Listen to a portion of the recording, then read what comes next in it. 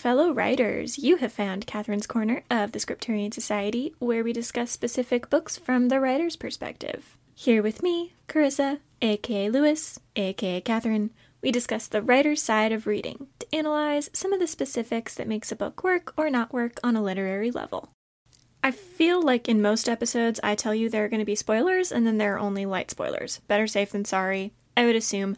But if you haven't read the book in the title of this episode and you plan to one day, and I would recommend you do, I need you to know that real spoilers are coming. This is no longer a drill. Enter at your own risk. That being said, whether you're a writer here for advice or a reader here for more content on a book you loved, welcome. Today we're going to be talking about Everless by Sarah Holland. So the reason I have to inevitably spoil this book is because we're going to talk about plot twists, and this book did them so well, and my fear is that I'm going to accidentally overhype it.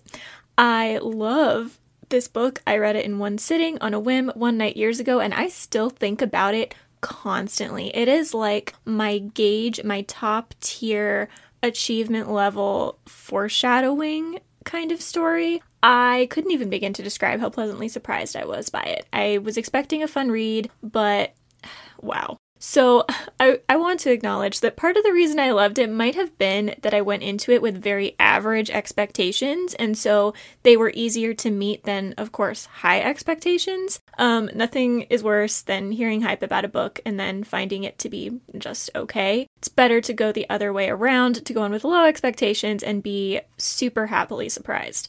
But regardless, with Everless, this I will stand on.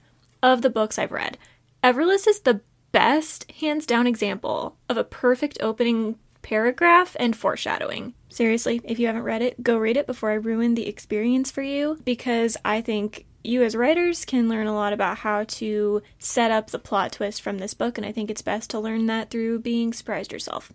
For the rest of you who have read it or have no interest in reading it at all, Everless is about our main character, Jules, who lives in a society where time is money. Literally.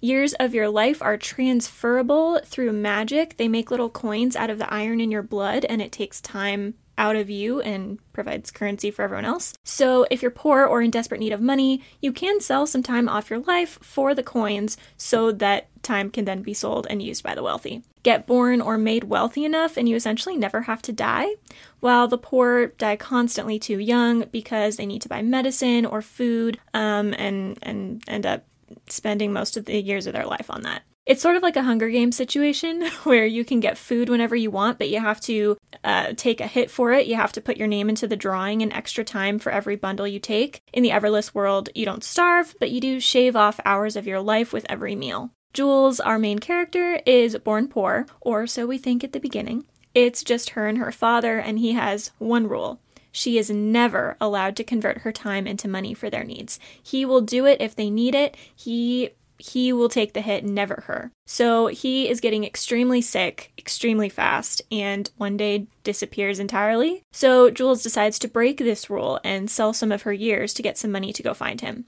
The problem?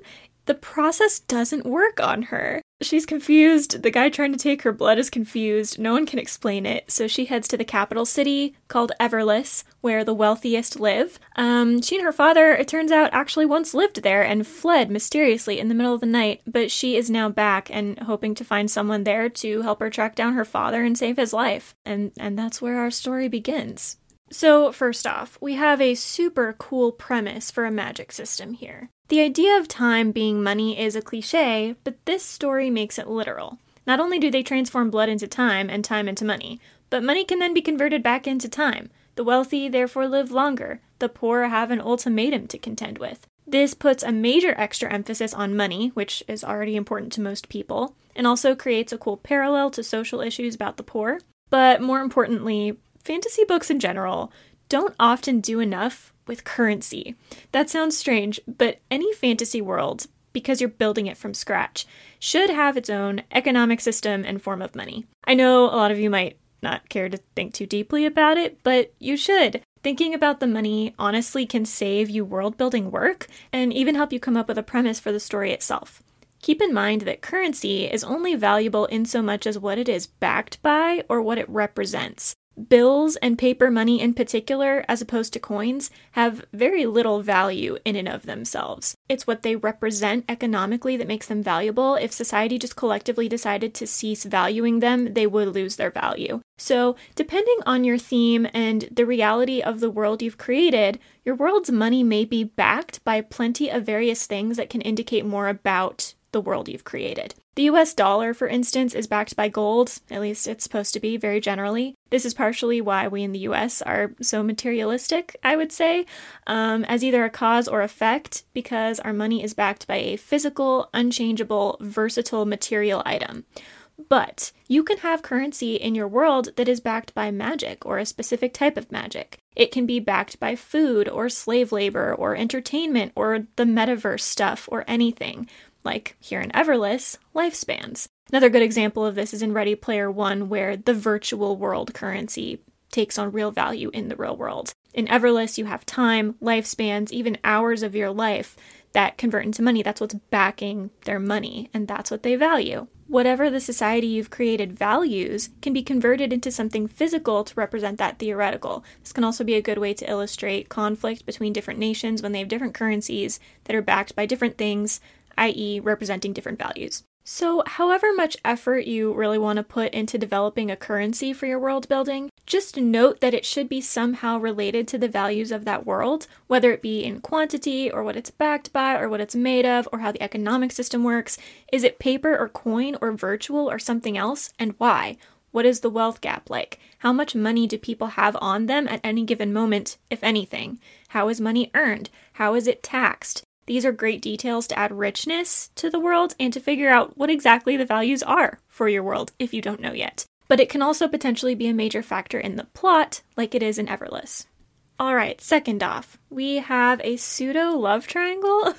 I say pseudo because it isn't immediately obvious that's what it is, and it doesn't follow the usual pattern. Basically what I mean is that there are two love interests. When Jules returns to Everless, she finds her childhood friend, Roan, i.e. the prince, and falls back into her crush on him. He sort of encourages it, but Roan is getting with any girl who will let him, if you know what I mean. Jules spends a large chunk of the book trying to ignore this because she's holding on so hard to this image she had of him from their childhood. But he is, basically put, a scoundrel. He's a very decent person otherwise, but he also has no backbone, and so his attractiveness kind of deflates over the course of the story. And her crush essentially goes unrequited in intensity and unfulfilled ultimately.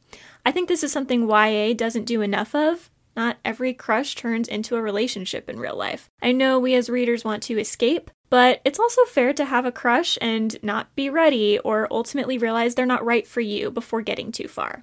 So I appreciated showing that dynamic here, where there's a bit of angst and a bit of understanding, but an ultimately good decision maker in Jules, who isn't going to be cowed by a pretty face. Now, Roan's brother, on the other hand, is a dark horse love interest. He also has my favorite love interest to name, Liam. And Liam starts out as an antagonist because Jules, incorrectly we learn later, remembers him trying to kill Roan when they were kids and therefore fears him. It was actually a misunderstanding where he was saving Roan, I think from her, if I'm remembering correctly, but believing him to be a jerk because she doesn't remember what happened. And because he's currently standoffish due to his scholarly, introverted ways, Jules doesn't trust him, not even when he starts to show some positive traits, and she tries to avoid him as much as possible. But despite her best efforts to stay away, he's plot relevant, and so we slowly learn bit by bit that Liam might not actually be the bad guy. He has a backbone to defend Jules where Roan doesn't. He helps the poor by giving them stable jobs when a royal has wronged them. He's even trying to help Jules herself behind the scenes. Nothing concrete happens to them couple-wise in this book. Jules simply starts catching feelings before she has to run away. But he's still a love interest, and he grows on you. And that's the point I want to make about love interests. Very few stories hide the love interest or let the characters grow there. We all love a good romantic subplot. That feels somewhat undeniable. But there is something to be said for the more realistic development over time, and I don't mean a slow burn. I mean where we as readers don't notice from that character's first scene that they're going to be a love interest. You can usually tell by the way a boy is introduced and framed, the words used to describe him, the focus on appearance or the banter or his relevance to the plot, that he's gonna be the love interest. And same with female love interests. But writers, you can use red herrings or show the character changing her mind, like in this book, so the relationship grows more realistically and more surprisingly. I think that's what I'm getting at. So there are no surprising love interests anymore, or at least very few of them. Hide your love interest in plain sight. That's so hard to do because now we're expecting it. We are expecting a guy or girl to show up on the scene to be a love interest. So when we're looking for it, it becomes really hard to make it surprising, but it can be done. Holland made Liam an apparent villain, but not the main villain, so that we didn't see him as a love interest, but we also were able to accept it when he started to, degree by degree, show his positive traits. And his behavior isn't justified. The things he's done wrong isn't justified. But by showing his behaviors were either misunderstandings or regretted past choices, we can get over this initial villain concept for him. Holland doesn't try to excuse his mistakes. She simply explains how good people can have negative or misunderstood qualities. And she shows how our perceptions of people are often wrong, how we can be convinced by even one thing, one misunderstanding, that a person is something they're not, which she then uses to show how that can be undone and rectified. All this allows Jules to show character growth and Liam to sneak up on us, especially since Jules is so focused on Roan, the red herring.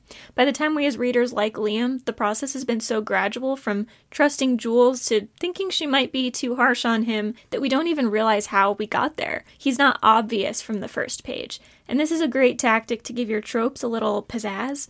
I think technically, I think this is an enemies to lovers, but not in a way that we see from page 1. We don't see it coming. We build to it as a natural subplot part of the story rather than any kind of ultimate trajectory.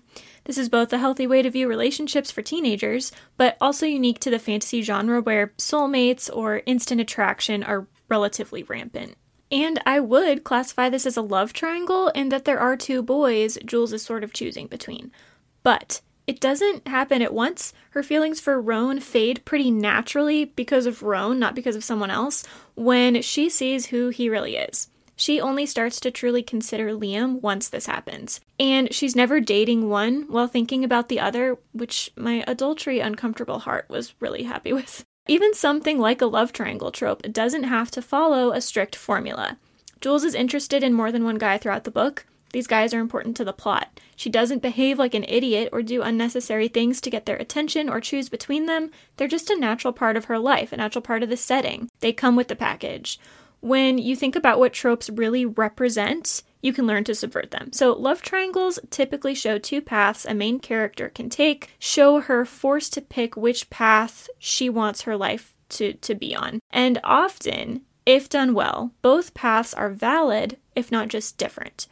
But instead of a competition here, Jules learns to see each boy for who he really is instead of the image, attractive or frightening, she had built up for them. And then her choice becomes pretty clear.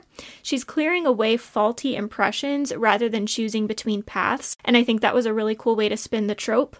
This is an example of how to do that, how to subvert a trope so it's there and appealing to that audience, but also new to that audience. People that like love triangles would probably like this. Also, I hate love triangles and I liked it, so it kind of bridges that gap. If you're trying to make a trope new, think about the purpose of that original version of the trope. Like love triangles being about choosing between two paths, or enemies to lovers being about bridging the gaps in worldviews, and combine or switch up the theme or the catalyst associated with it, like Holland does here, changing the love triangle to a perception problem rather than a path problem. I think it was really well done and would recommend you try something similar to mix up tropes, especially if you're writing in a really saturated genre like YA fantasy with a really saturated trope like a love triangle. Now, onto the opening lines of Everless. In the first chapter, Jules is just walking in the forest near her home, musing about the environment and her society and this tale about the alchemist. The last line of the first paragraph is, "Even the spirit of the alchemist himself is said to wander these woods, trapping whole eternities in a breath." It seems, at the time, to simply be poetic or an introduction to the world. It is both of these things, but it is also an enormous foreshadowing, because Jules turns out to be the alchemist, the reincarnated, timeless immortal, and she was walking in those woods. She was commenting on herself, and she didn't even know it. As a writer, that reveal was just too cool. I loved it. I see what Holland did there. It was cleverly written in to give us information without seeming very literally important. I mean, it was right there, and I didn't see it, and yet it fits so perfectly by the end. Little lines like that are, I don't want to say essential, but I'm going to say essential to making your story feel big and inevitable and wonderful. And something like this is really what a first line or a first page should do.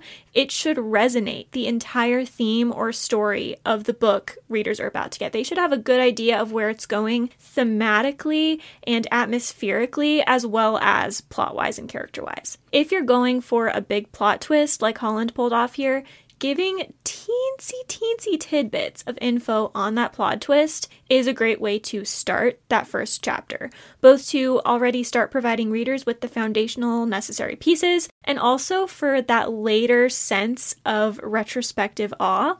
If you're struggling to figure out where to start your story, by the way, look at the plot twist or ending and think about what kind of scene will resonate with readers most in a full circle or foreshadowing way. If you're not sure where to start with the ending. Think about where you intend to end things. Start the beginning with clues about the ending, or share a location between the beginning and ending, or mirror a task at the end that you started with in the beginning. That gives a book a full circle vibe, and it is hands down my favorite effect. Especially in a series, it can make the book feel like its own rather than only an installment, but even in a standalone, this is excellent. It makes it feel complete by the end. But back to the foreshadowing. The use of placeholder titles like The Alchemist and the immediate reveal of information at the beginning helps us know it's important, but not quite how.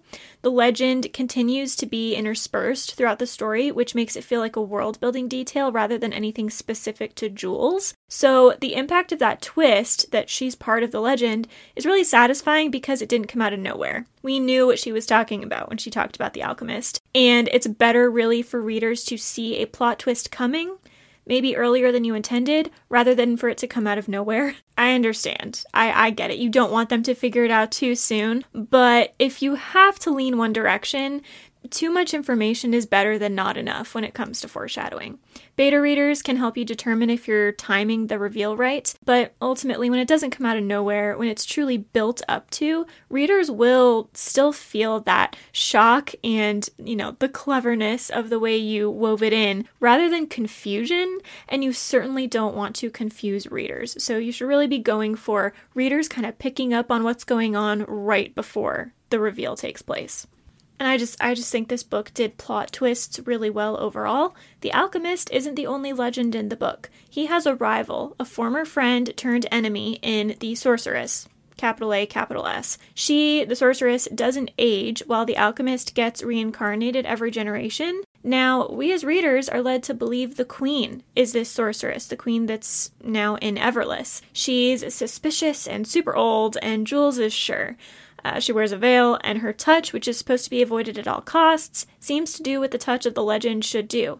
But there in the background is always Caro, her servant. She just happens to touch everyone the Queen touches, though this feels very natural as she's trying to keep people away from the Queen. She just happens to be there when the Queen makes big decisions, though this feels natural because she's supposed to wait on her. Caro is always there, and it feels very natural. So when it's revealed that Caro is actually the Sorceress, manipulating this old woman who used to be her friend into her red herring queen so she can lure in and yet still hide from the Alchemist, it all fits and yet is also shocking. Caro is actually in control. The Queen is just a puppet. I love that trope. It hits so hard. And Caro and Jules have become friends at this point in the book. Caro seems super cool. The Alchemist and the Sorceress were once friends, but now they are enemies too. And all of Caro's intentions and concerns are subtly twisted to, like the boys in the love triangle, reveal themselves as something they hadn't seemed to be before. This book has a lot to do with perception. So there's betrayal woven into this reveal as well, because they're friends, and because Caro seemed to be concerned about one thing when she was actually concerned about another. Every word Caro previously said takes on new meaning. And this is particularly hard to do well. You, as the writer, have to be so careful in the words you choose, and in when a person with different motivations wouldn't speak, and what they wouldn't say, and how they might feign concern or show concern but for a different reason than assumed. It's hard. I have a certain reveal in one of my books like this, and I was constantly stressed when writing it that it was either too obvious in the stilted language when I was trying to make them not lie, or not understandable enough because the character was willing to lie. You have to nail the subtext when it comes to a betrayal or a hidden in plain sight trope like this, even if the characters are lying, and therefore it might be more difficult to tell what they're truly up to. You've got to hint at it, right? The character can say anything, but when are they speaking? To distract or to shift the conversation or to glean information, to undermine a particular person or viewpoint, or to lift up a particularly gullible person? Whose side do they take in arguments, and might that be a clue? What is their body language like? Are they there for certain scenes and absent for others in telling ways? Who notes their absence? What are some double entendres they can use, or twists on the truth in their phrasing? Do they ever share their background? Are they ever called out for lying, and how do they handle it? Do they use emotions to manipulate or to justify their over-concern for objects or people? Think all of this through when creating a character that's going to be a betrayal plot twist later.